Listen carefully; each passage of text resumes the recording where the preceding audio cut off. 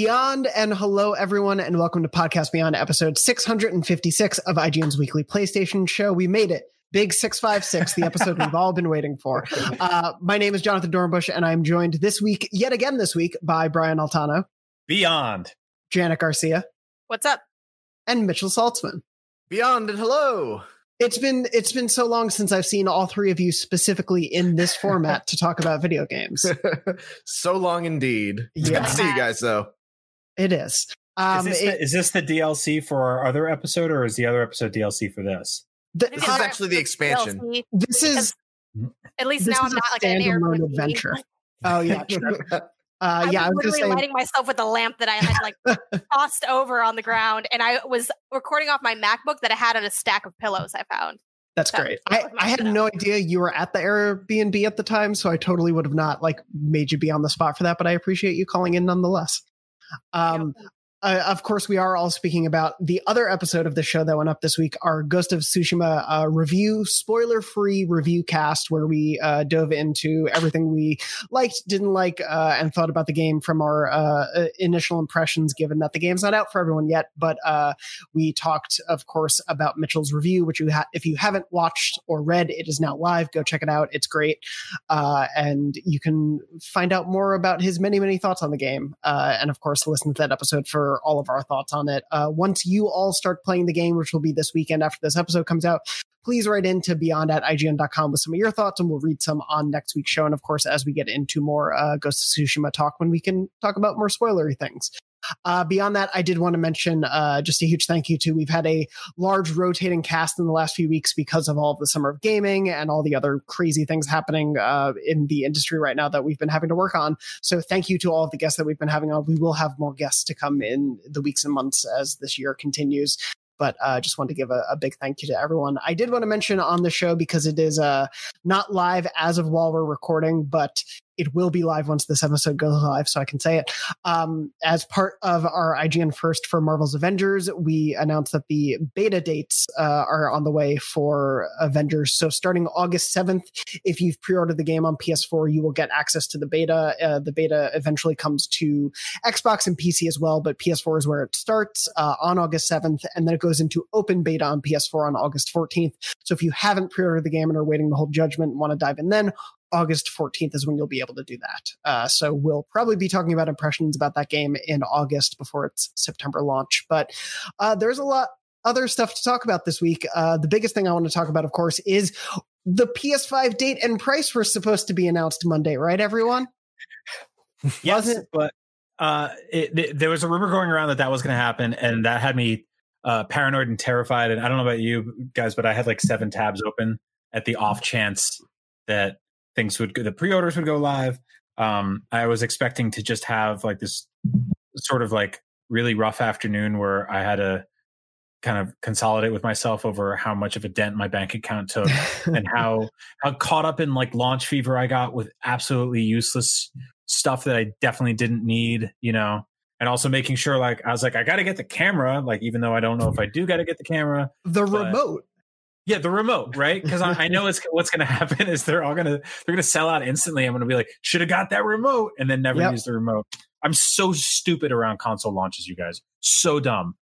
It's hard not to be, because it's the newness and the excitement. But of course, despite those rumors drumming up, I was actually on a day off, and then I saw those rumors pop up in the morning. Was like, I'm going to be online right at that supposed time just in case. But it's one of those things where I feel like everyone. We're all just, so tuned in right now. Like the entire industry is just so focused on every little update that can happen because we're all at home. And so the second, even the tantalizing idea that this might happen popped up, I think everyone just jumped on it, even though there wasn't it wasn't as if, Shuhei tweeted out the first letter of every tweet for the past month said, June 12th on it at 12:30. So right. There wasn't any sort of official source or tease in that way. So I think it's one of those things where I think they're going to wait till after that Xbox event next week. Do you think when they do announce it that they're just going to put it out into the ether via a blog post or a tweet, or do you see this being tied to an event? I don't know if they'll do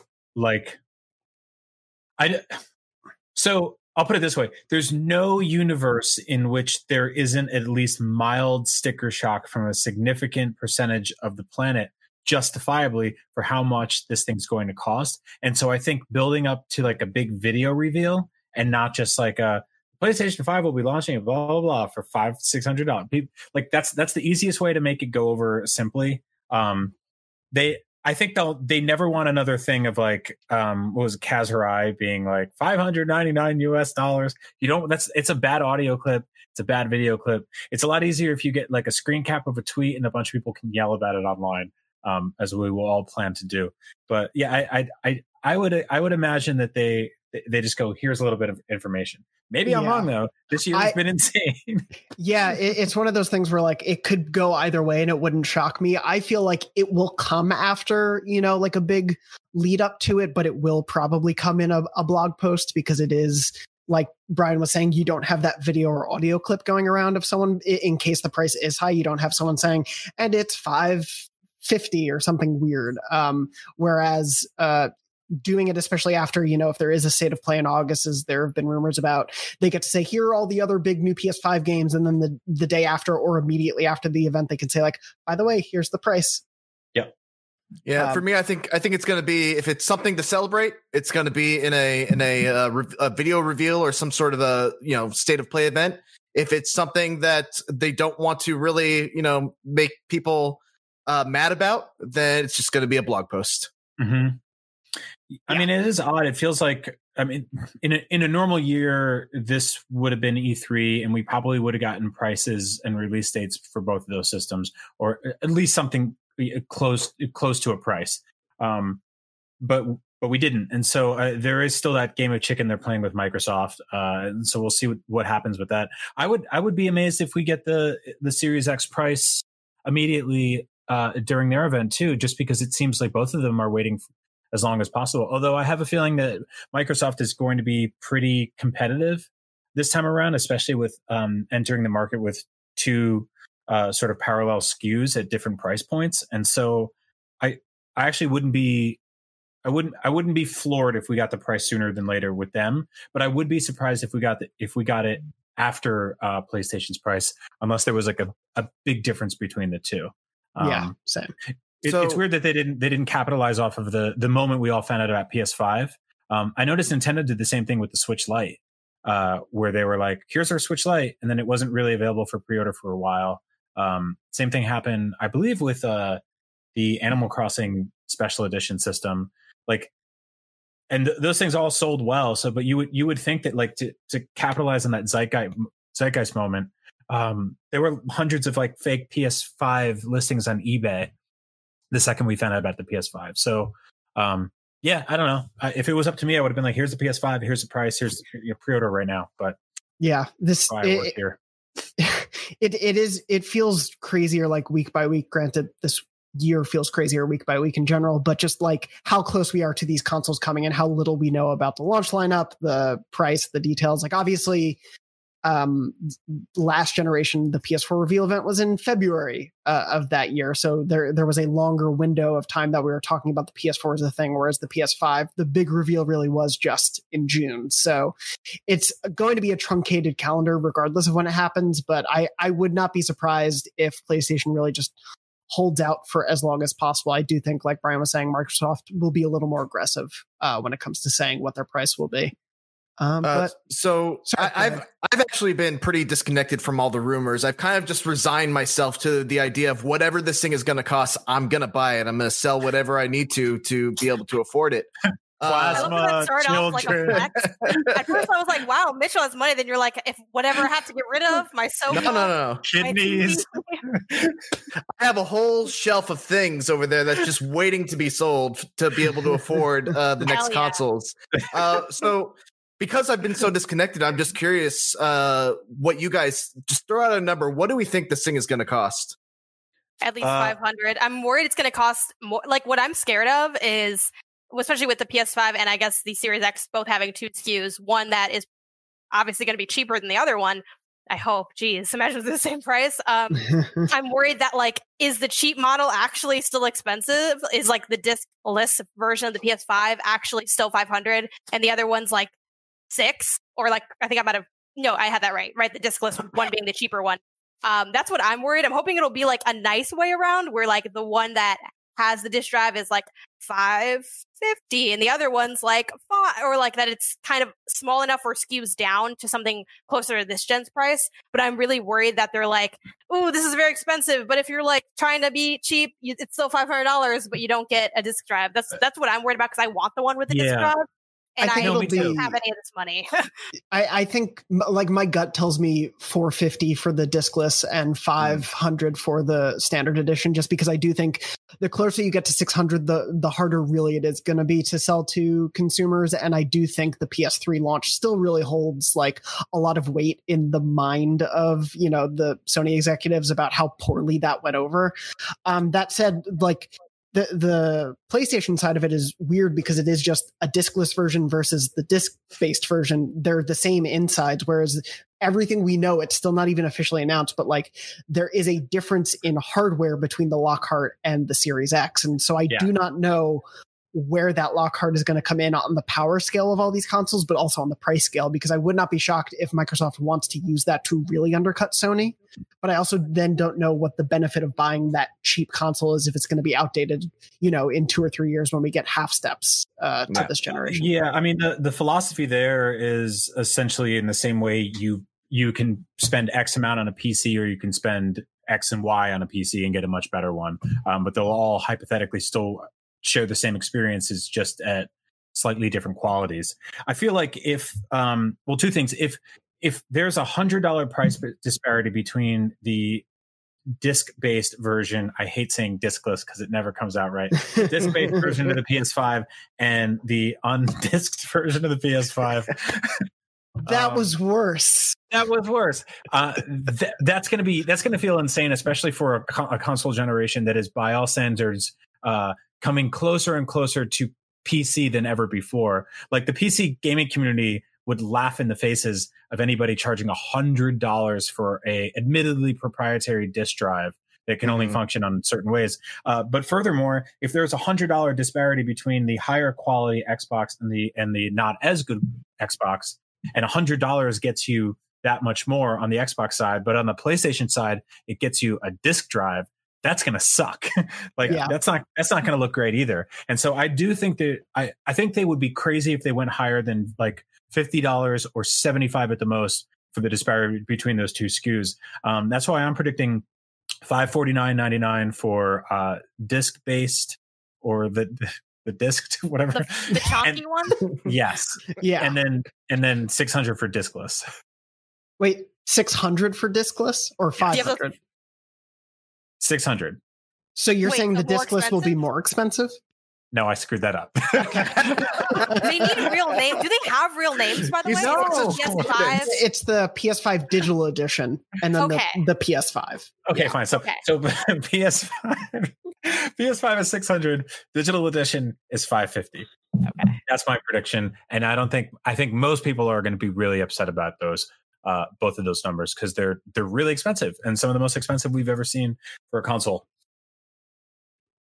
Yeah, so it's going to be.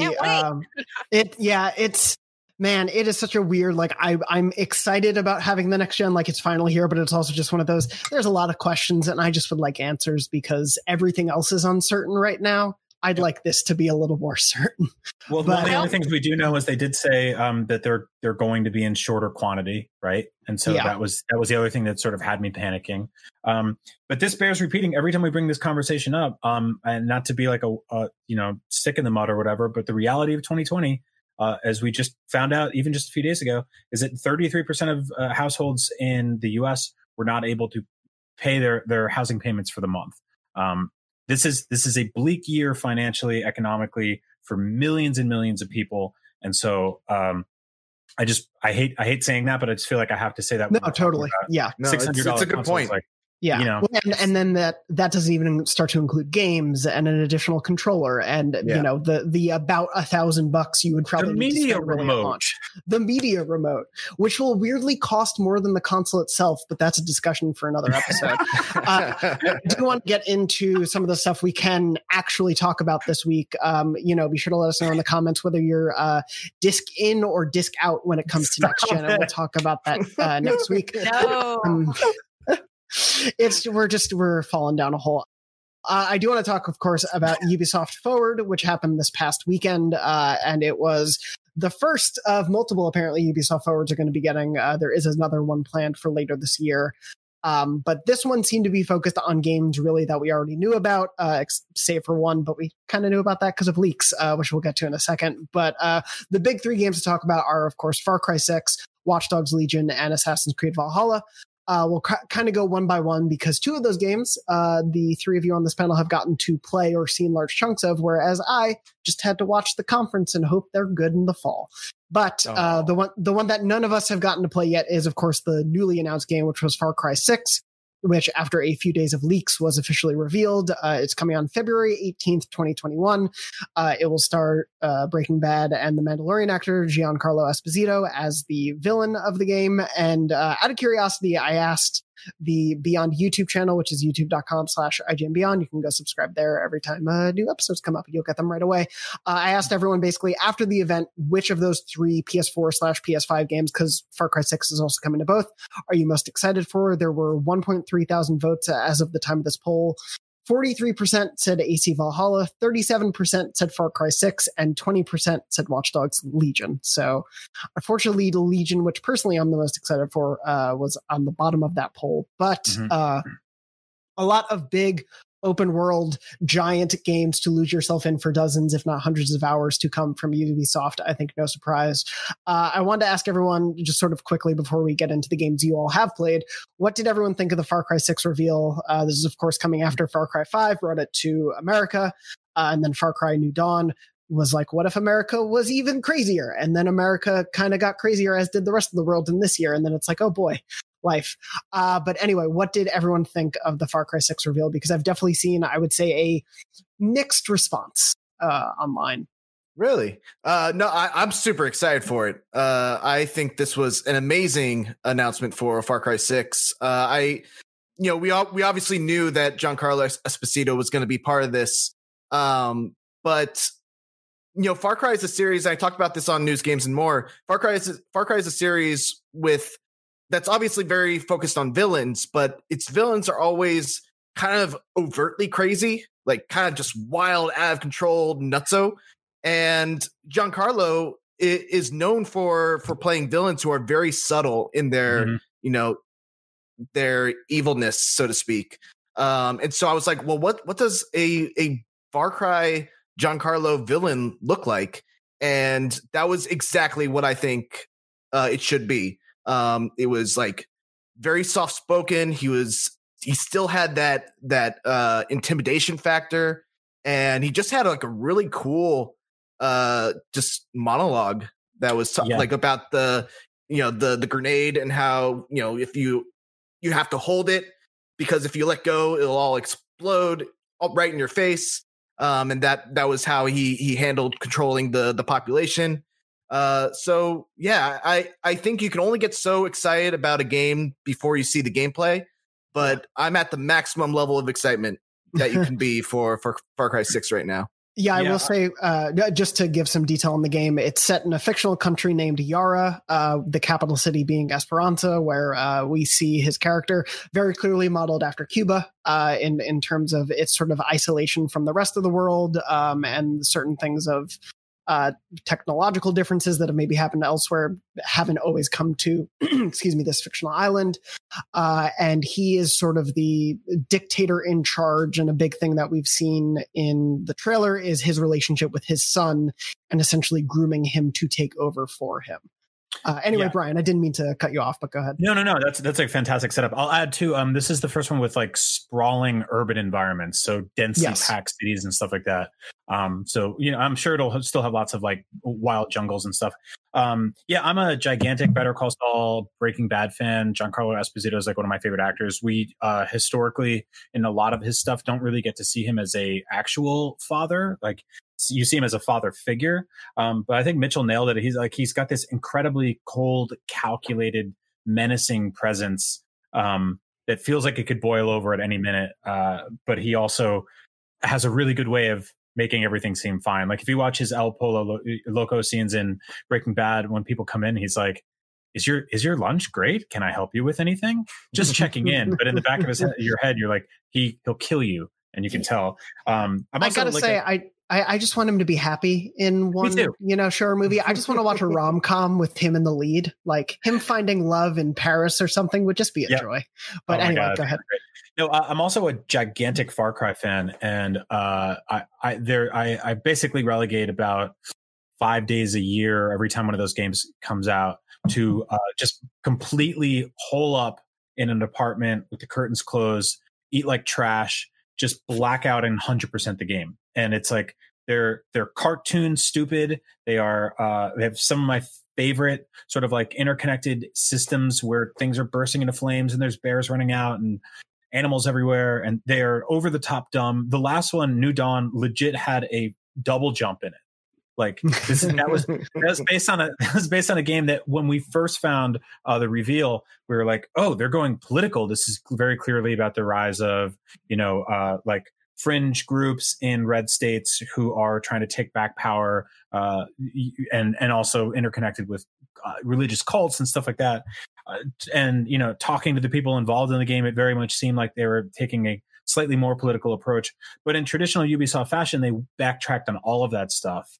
And so that's where I find there's a little bit of disconnect with this. Like I'm super, I first of all, I don't want to be I don't want to come off as one of those people that's like, I demand more political themes in my video games. Because in Far Cry, I legit don't care. If you can go full political, great. I'm going to have a blast. I'm still going to collect all of the like turkey testicles to build a grenade launcher or whatever. But if you also go full dumb, I love that too. Like Blood Dragon is fantastic, and it's not political in any traditional sense, right? Everything is political now because people, I don't know. Say what you will about dragons, though. I mean, Game of Thrones got political. But people can play like a woman walking into a room with political. They're like, a woman's here. This is political. And it's like, no, she just exists, and you need to power through this. And so, no, I think that like if these games go full stupid, great. But this is a game about Cuba, and it is about it starts with what looks like a Black Lives Matter protest. There's people in the street, and they're throwing things, and they're fighting, and they're yelling, and they're screaming. But also, like the pre-order bonus is a laser disc shooter and like a dog in a wheelchair. And so like I do think that there's a lot of disconnect there, and I just wish it was kind of one or the other, because what always happens here is they go like, well, this is based on this is based on this, and then you go, is it political? And they're like, no, nothing like that. And so like I always find that disconnect to be kind of grating a little bit.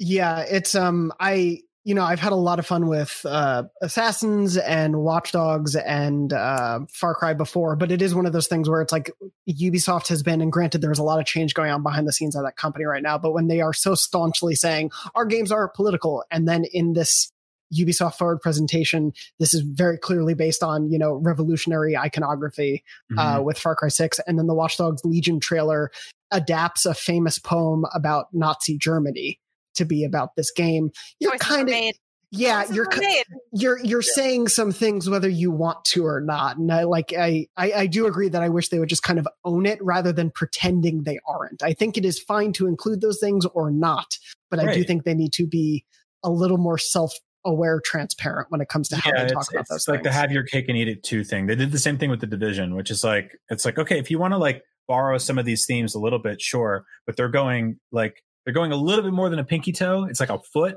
And then the second, like the water gets a little cold, they're like, no, we didn't mean to go in there. And like, so we're going to say I think oftentimes like on that, I think Ubisoft's starting to kind of own the politics of their games a bit more. I mean, if you guys look back at our E3 coverage, I think it might've been Matt Purslow who did this article, talking to, and if it's not Matt Purslow, sorry, whoever wrote it at IGN, talking to the Ubisoft and the Watch Dogs team about the politics of Legion and, how it relates to Brexit. And they kind of were a lot more forthcoming and saying that, yes, this is political. What I will say about Ubisoft games, just kind of in general, is they use politics as set dressing in a playground, which I think, we could dig into that for a long time. I think it's a little bit, like a little off-putting to be so clearly political, but really not saying anything. It's kind of like you just are having fun with it. And I think that's a little bit janky in some ways, but I don't personally find it like that polarizing for me. Like I can still enjoy and play those games, but it's like, okay, this is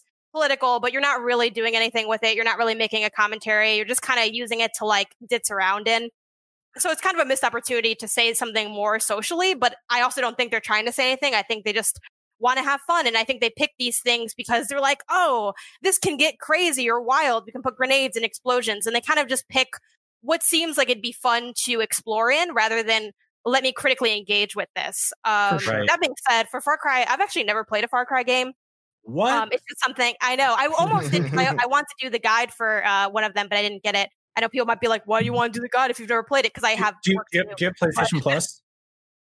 Yes, I do. Okay. So Far Cry 3 Classic Edition, which is arguably one of the best Far Cries ever made, is 90% off on PlayStation Plus right now, or on PSN. But your PlayStation Plus gives you an additional 10% off, which means it is 100% free. So start there, go to 4. Primal is like a drunk fever dream. It is so stupid, but I love it. Primal's weird. I dug Primal, but it was such a like, okay, sure. Yeah, just go there, I guess, for a half day and then leave. Yeah. From the outside looking in, I do think the games look fun, and I just kind of haven't gotten to them yet. It's not like, I don't feel like anti-Far Cry. I just haven't gotten around to those games yet. So I'll definitely check those out on the lead up. I do think, to kind of echo what Brian said, I thought the cinematics were super compelling, really interesting, but I felt like the cinematics that they showed to tease this game reveal were sort of deeper than what I expect the game to actually be. It was sort of setting up for this really intriguing story, but just looking at the series history, even from the outside looking in, I'm like, no one ever talks about like, oh, Far Cry made this great political commentary. It's just kind of like, it's fun. There's a bear. The bear's name is Burger. And like, there's something on fire. And like, that's fine. I'm not trying to be dismissive of that series, but that was something that was sort of in contrast for me. As far as Giancarlo, I only recently found out he's not a Latinx person. So I'm really not a fan of that element of having like characters from different races portray a character of another race. I did see a clip of him back from like 2013, which is a really long time ago, kind of talking about his ethnicity and his roles. And he sort of talked about like, oh, because I'm racially ambiguous, I kind of just go into all these roles. And he kind of, one thing he mentioned in that really old interview was that he does that because he didn't feel like there were a lot of actors that were Latino to play those roles. So he kind of just took them. Think of that what you will. But especially to still kind of see him taking roles like that now, I that doesn't sit great with me. I feel like I'm not a fan of that, is what I'll say. And I do think that, which we're seeing a lot of Latinx characters in games lately, which is awesome. However, we are also seeing a lot of developers and writers choosing to highlight Latin culture by interjecting random Spanish words that don't feel natural to how people speak. I do think that games having potential to fall into that. I've already seen that a bit with Cyberpunk. I definitely saw it a lot in The Last of Us 2. And I'm honestly quite tired of it. So hopefully it doesn't do that, but I don't really trust that Far Cry 6 won't lean into that, especially with like what they have like a wiener dog named Sausage, which is dumb, and not dumb in like a harmless way, I feel like, but kind of in a way that is exasperating as someone that's Hispanic who plays video games. No, I totally feel that. Yeah. One of the strongest representations of an Italian American in video games is a plumber that jumps out of pipes and says, "Mamma mia!" So, oh my God, Brian, he's right behind you. Yeah, he's right behind me. Like and then remember when he dressed Mexican? That was like layers of layers, so many layers. And I still love that game. Like, I think when I bring up these things, people, of course, kind of get their feathers ruffled about it. Like, I'm at the end of the day, I'm a game critic, and I will play pretty much anything unless something's really like messed up. But I think we're missing a big point of the conversation of what there is to talk about a game if we just kind of ignore that. I mean, like, hey, I'm not the one that cast it that way. I'm not the one that wrote it that way. And I think too, if we tie it back to like the quality of the game, it can influence how the final product ends up coming into place. So I'm really interested to see how they handle this like fake Cuba representation. But at the end of the day, I get that it's a Far Cry game and it's kind of meant to be silly, but I think that's also where it becomes like extra charged. It's like you're taking this more lightly than you should, being that it's like representing certain cultures and certain groups. But yep, that was my takeaway from it. That being said, like I said, I thought it looked really compelling, but I'm not sure if they're really going to take it home with the final product in terms of the story, which I know no one really comes to Far Cry 4, but I found it, I mean, they're the ones leaning into that for their initial advertising. So it kind of makes me feel like, oh, are they going to like zag here? I feel like probably not, but that's how they're positioning it. It's definitely going to be weird to know that like Giancarlo is probably going to be giving this very like very dramatic performance full of gravitas like halfway through this game. And then you're also going to run into a character who's probably like, I jerry-rigged 30 grenade launchers onto this moped. Come help me kill all these people. And like that, there's just going to be a little bit of a weirdness there. Exactly. Yeah. I did 100% that's going to be in the game. Yeah. And I will say that I think he's a fantastic actor. Like, this is no slight to his ability. Like, I think he'll do a great job in the role, but I don't think he should be in that role, which you can fault multiple people for that casting. Yeah. Mm-hmm. I think it'll also absolutely have like a completely idiotic series of like drug subplots where like, you know, there's like, that's not what like Cuba's like, even if you're playing into that, I think it is going to lean very, I guess, but like, I feel like it will lean heavier on this revolutionary thing. One thing I am curious about, and maybe you guys can speak to this as people that are much more entrenched in the Far Cry franchise, like, do you guys think there's going to be a lot of like choices in it? Like, I know sometimes there are all different endings because the way they positioned that opening was sort of, you have to decide what kind of leader you're going to be. Do you think we're going to get to kind of pick paths in that way in this game? Or is it going to be kind of just one singular storyline? I think there will be a choice at the beginning of the game that lets you end the game very quickly. And I think there will be a choice at the end of the game that will decide one of two endings. Yes. Yeah. Nailed it. I also think about Far Cry. Giancarlo's character will ultimately be window dressing for what is like a big, stupid gun and animal playground. And I love it for that. Like there will be significant cutscenes in the intro, a couple hours later, and then again at the end. And you'll fight him in some like pit of fire, and he'll be on some sort of drug. And you'll unload every weapon you own into him for like 2 hours, and then the credits will roll, and you'll be like, "That was a weird weekend." And then you won't think about it for a while, and then they'll be like, "In the DLC, we're going to the moon, but it's also Vietnam." Oh, they are having 3. So it's confirmed that there's 3 DLC with this game as well, because I believe that was part of the collector's edition. Like, you automatically get access to that if you purchase that. So that's I guess that's just going to be sort of standard practice moving forward. It's kind of content. It's to me, it's always a little overwhelming when they're like, here's the game that we haven't really shown much. Also, there's going to be more of the game you haven't seen. I was like, that's a lot of time. I personally can't wait for Mecha Esposito, who you'll fight in the DLC. Yes. But yeah, I do want to talk about, of course, before we run out of time, because we could probably talk about Far Cry for a while, but I do want to talk about the 2 games all of you got to actually go hands-on with, Watch Dogs Legion and Assassin's Creed Valhalla, which we both got release dates for, and they are both coming this year within weeks of each other. So if you were like, I don't have an open world game to play before Cyberpunk comes out, well, good news, you have 2. And then Cyberpunk 2 days after Assassin's Creed.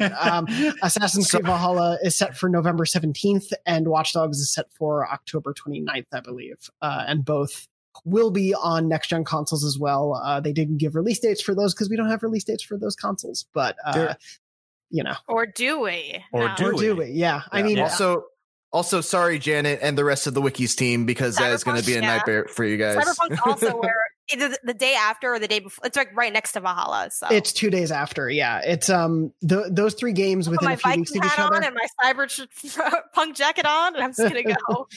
And don't forget your cool Watchdog shades. That's a few hundred hours of open world games that we have to look forward to at the end of this year, on top of whatever else gets announced. What's crazy is that Cyberpunk's been delayed like 8 times, and Watch Dogs was sort of delayed indefinitely before redated. Like, there were so many alternate universes where these games were multiple months apart, and we could have been like, I had so much already fun out. Like I put 50 hours into Ghost of Tsushima because I have nothing else going on right now in terms of personal life, and because it's not competing with any other video games for me. Like, I'm playing a little bit of Paper Mario, but for the most part, I'm like, this is the only open world. I can't play like 3 open world games at the same time. It just messes me up.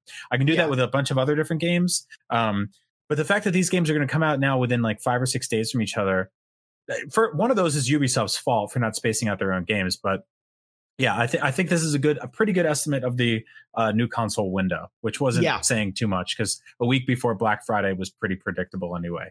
For sure. But yeah, I wouldn't expect the PS5 and Series X launches to be too far away from these games. But anyway, let's go to, I guess, in calendar order. Let's start with Watch Dogs Legion. Brian, you both got to play and see some, and Janet, you got to play some as well. You wrote our preview, which is up on IGN. Everyone can watch or read that right now, also on YouTube. Janet, I'll start with you just because you wrote the preview. What are sort of your like top level thoughts after seeing this new chunk of the game? I liked it. So I'll open with that. The kind of running joke is that I hate games. This is a game I like so far.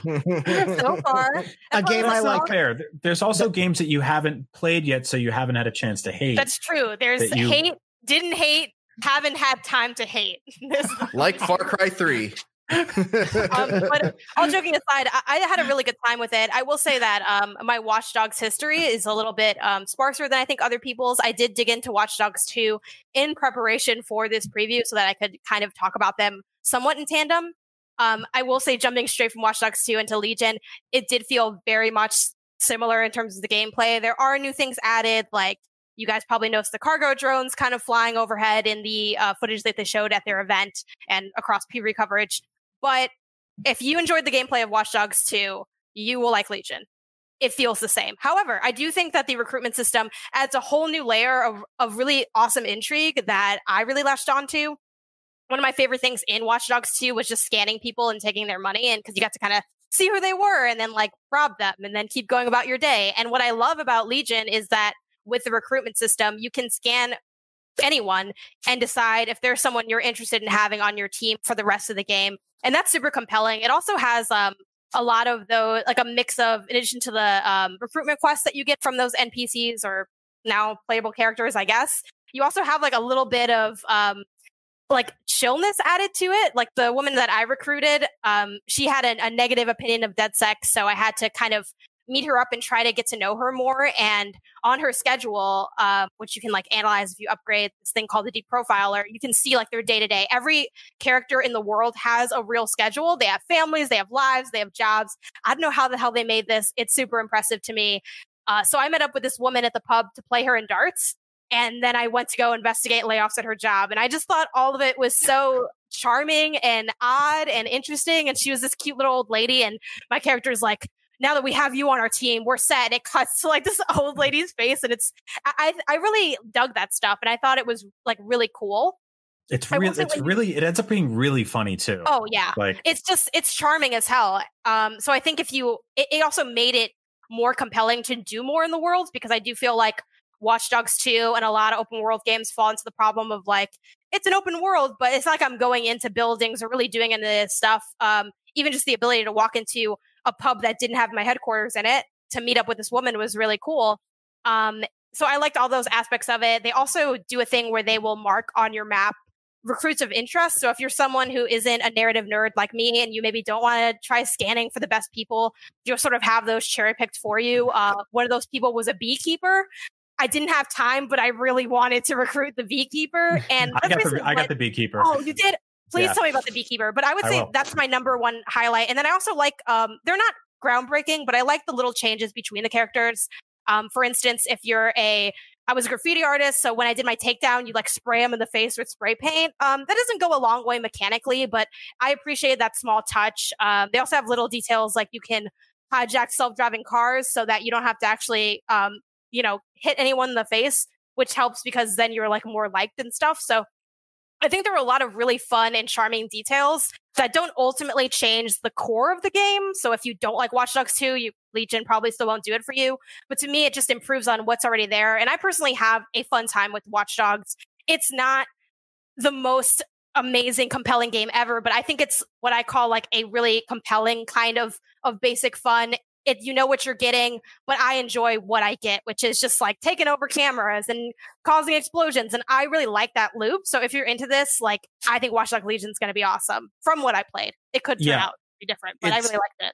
I think it's like at its most fun. It's definitely like a kind of obviously like slimmed down, smaller scale GTA. But if you play GTA for the chaotic systems interconnected, what I really like about the Watch Dogs series, which is prevalent in Legion, is just the ability to hijack stuff in the open world and make it clash with each other and collide. And that starts to create some really fun situations. When I initially heard about this game, I was doing E3 interviews and stuff like that. I wasn't sure if I'd like it because I've always preferred like a sort of like one well-written protagonist over hundreds of generic ones, or in the same way, like I'd rather have like a tight level design rather than a procedurally generated one. But what I found is in practice, it's you care a lot more about these individual characters than I thought I would, because it's not as simple as just clicking on them and becoming them. Like Janet said, you have to win them over, which means like you're pulling up their personal information and you're finding out, oh, this is a spy, but she's also a call girl, and she's going to meet a John at 3:00. And if I go there and like beat up the guy when he like tries to do something to her, I'm going to win her over, and then she's going to join my team after like a series of things, which means that when I'm playing as her, since it's taken me an hour to get her, when she gets shot in the head by cops, I feel horrible because I have an attachment to you now. Like I care about you. But it also means a whole lot of other stuff goes really insane because like we were on the way to go meet the John who was going to hurt her. And I think like killed him with a car, and then all these cops showed up, and then we ended up fighting them. And it just turns into this whole thing. And like, if you think about it, it's like, okay, so a random woman walked by you on the street. You doxed her phone. You found out someone she was going to sleep with for money. You went and killed him with a car, and then you shot a bunch of cops, and then she got scared off and ran away. So you're like, oops, better stalk someone else. Like the social implications of that are completely insane, but also very funny because it's not real, you know? But I would say like the gameplay itself, like Janet said, incredibly similar to Watch Dogs 2. I'm less interested in the setting personally than I was this, which I'm biased. It was really cool to drive around like San Francisco, East Bay, Oakland, and stuff like that. But I dig this game a lot. It feels a little bit more futuristic in terms of like there are more self-driving cars. There are these like sort of helicopter drones you can ride. There's more. I was like, how far into the future is this? Like, I was like, near future London? You must know something I don't, because I don't know if they were like 5 years after the events of Watch Dogs 2. It's like this, you guys went full Jetsons. Like it's kind of insane. But yeah, I dig it a lot. It's super fun. I'm still not 100% how the whole story is going to come together. But you will be playing as like, you will have to pick certain characters for certain beats. I did unlock the Beekeeper. That was a blast. Like the Beekeeper shoots out basically swarms of like these tiny digital locusts that are are little like kind of drone locusts that will hunt and kill drone things. Bees. Yeah, and then you get to say release the bees. I just think it's really fun. They have not drummed that up enough in the marketing. I know they've been super up on like the grandma you got to play as, but man, digital bees is a good addition. Yeah, so I also unlocked. We're gonna say. I was going to say I have a very important question with regards to the grandma. If ignoring the fact of whether this is a smart strategy or not, could I theoretically make all of my DedSec allies just grandmas? You could get a lot of old people who have significant who are specific skills, basically. So you could be like, I got a 90-year-old hitman. Yeah. It's just like hobbling down the street with a gun. He's like, I'm going to get him. Like, I just want an army of old people to go through this game. You can, except for, and Brian, I don't know if you played, I think you played this mission because there was only a few there, but there was a mission where you needed, like as part of the main campaign, you needed to get an Albion guard and you needed to use them to do a specific mission. And even if you got caught, like arrested, you died, but you're arrested, you're dead, but they say you're arrested. Usually they put it into a cooldown, but for that mission, they didn't do that because it would be super boring to have to wait to do that main mission. So it seems like there are going to be a few mandatory recruits, but outside of those recruits, you can get anyone. And you can have, so far they don't have a limit on how many you can have because I asked and they're like, just go. So I guess you could just have like, the entirety of London. 80 old people just storming. One of my favorites was you can recruit this basically like these like pub drunks who like they're like basically soccer hooligans. And they're like, every character has like special skills and summons almost. And like this one basically just like calls her 5 friends from the bar and they just roll through drunk and just beat the shit out of people. That's awesome. I will say I was watching Ubisoft Forward with Joe Screbbles out of our UK office, and when the pub patron came up as a playable character, he was like, I don't know whether to feel proud that they got this so right or I'm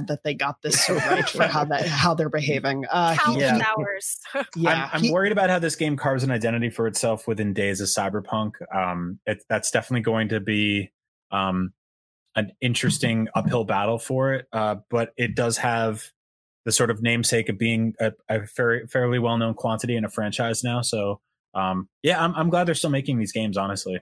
Yeah, I think it's a cool approach, and you know, as sort of you and Janet were alluding to, it's not changing the game from what Watch Dogs 2 was doing, but this, you know, recruit any NPC thing is different enough from a lot of other open world games that hopefully it does add something fresh for the whole experience. We'll of course have to see what playing it for an extended period of time looks like. I did want to also mention, because you were saying not digging the setting for Scrubbles, he was also saying like it felt like they were getting London pretty correct. Obviously, you know, this near future thing notwithstanding, it felt a little more realistic than he's seen most games take it. So I think for him and that team, it's going to be exciting in the way it was exciting for us with Watch Dogs 2. Mm-hmm. So presumably Watch Dogs 4 will go to Australia for the IGN Australian office. But I do want to talk about keeping things within, I guess, the European Union, even though the UK isn't there anymore.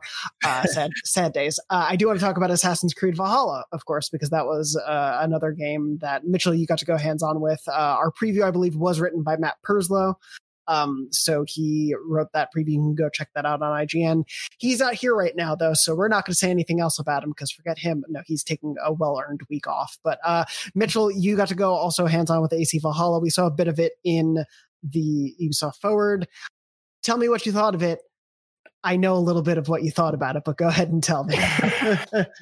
All right. Let me preface this by saying this demo kind of had a perfect storm of things working against it. For one, you know, and Janet and you and everyone else had to deal with the same thing, but we had to stream this. This was something that was running off of computers in Ubisoft HQ in San Francisco that was being streamed to our computers. And so I don't know how that went with everyone, but for me, there was a lot of compression in the video. There was a little bit of input lag. So, you know, from just a perspective of how the game felt, it didn't feel as good as it would be if I actually had it in my hands, like on my computer or on my Xbox. So that was working against it. The build that this game was running off of was very buggy. You can watch my 13 minutes of gameplay that's on IGN right now, and you can see like the like to dislike ratio on it.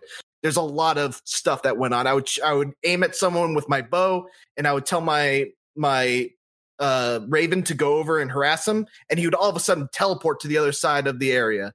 You know, there were sound effects that were missing, animations that looked janky. Like I would hit someone, and they would go flying into space. It was a different time, Mitchell. It was the Viking time. You tell me that didn't happen back then. Yeah, people didn't develop keyframes until like hundreds of years after that. I'm not familiar with Viking lore, so honestly, this all just goes over my head. So obviously we have to make the disclaimer, like this is work in progress. You know, this game's not coming out until, what was it, November, they were saying? Yeah, November 17th. Yeah. So there's still time to, you know, work on it. And then the other thing that was working against it is I just reviewed Ghost of Tsushima, and Ghost of Tsushima does so many things that solve a lot of issues that I have with not just Assassin's Creed, but the open world adventure genre as a whole. There's no level gating in Ghost of Tsushima, and it looks like they're doubling down on the level gating in Assassin's Creed Valhalla, which is kind of a bummer to me. Because I don't like being restricted to not being able to go somewhere, because if I go there, I'm going to get one hit killed, or I'm going to fight something that's going to take me 5 minutes to kill, and it's not going to reward me for my time spent. It does feel weird that that's a franchise, and I do like the modern AC games, but it is weird that it evolved from basically like one hit hidden blade assassination stuff to my level 75 axe versus your level 81 axe, and each character takes like 15 hits. Ghost of Tsushima, like you can one hit a lot of enemies in that game if you're slick with it. And I could totally see that whiplash happening there. Yeah. But to counterbalance that, there are some really cool things in this game. It's not just, you know, even though there is a lot of similarity between it and Odyssey, and, you know, there's not that that huge leap in terms of the gameplay that we got the last time there was a 1 year gap in Assassin's Creed from Syndicate to Origins. Yeah. It does feel very similar to Odyssey, but there are some really cool revamps of different systems. I really like the new health restoration mechanic where you have to collect berries out in the field to put in your pouch, and eventually you'll fill a meter. And every time you fill that meter, you get an instant health potion, basically. So you don't have to be in the situation where you're constantly running away from fights because you're waiting for your health to restore. You can always stay in it and always, restore life as long as you came in prepared.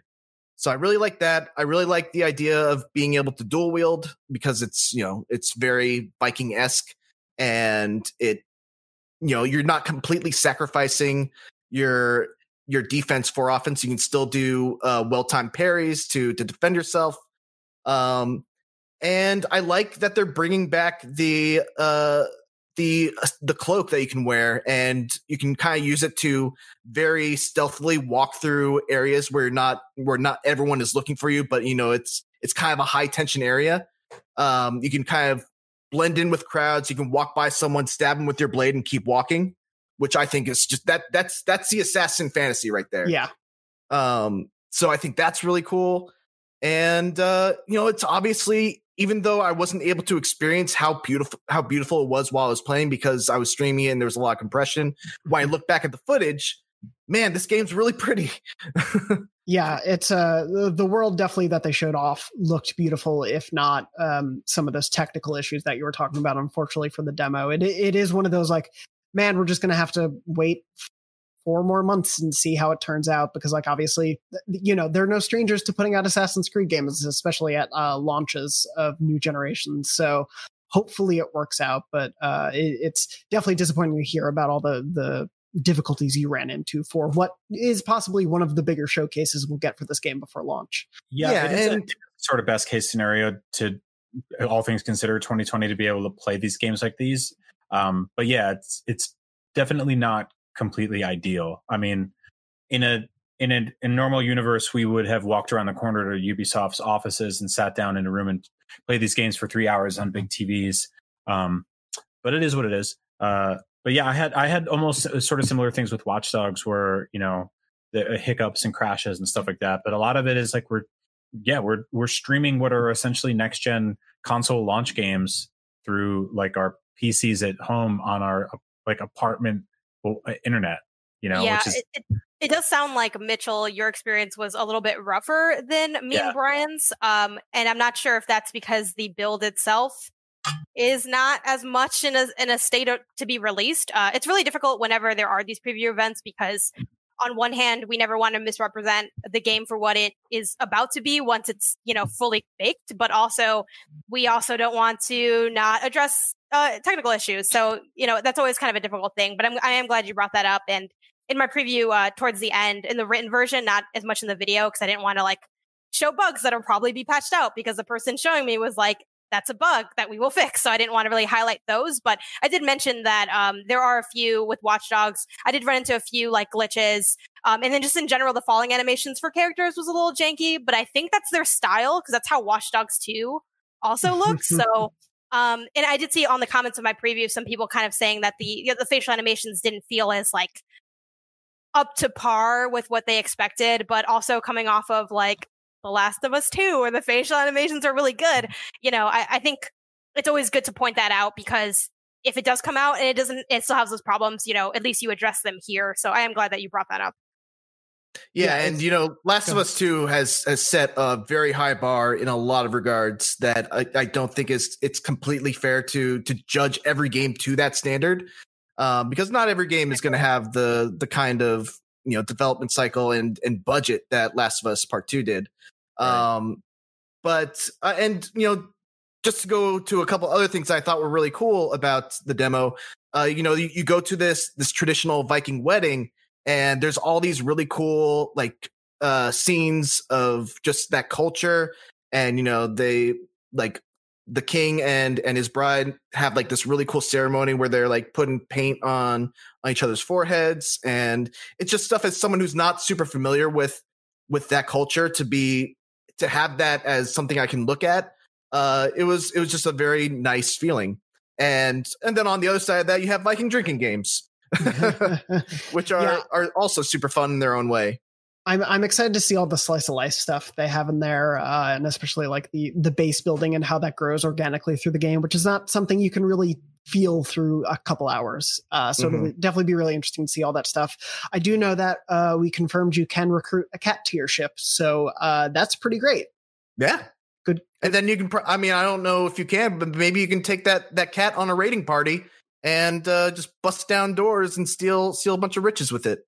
And then it turns out, I did break the news story last year at E3 that there's no dogs in Watch Dogs. And so I do want to point that out for balance purposes of the universe. They did delay the game though for several months. So that is true. But I don't know if anyone asked them. Yeah, I dropped the ball. I didn't ask.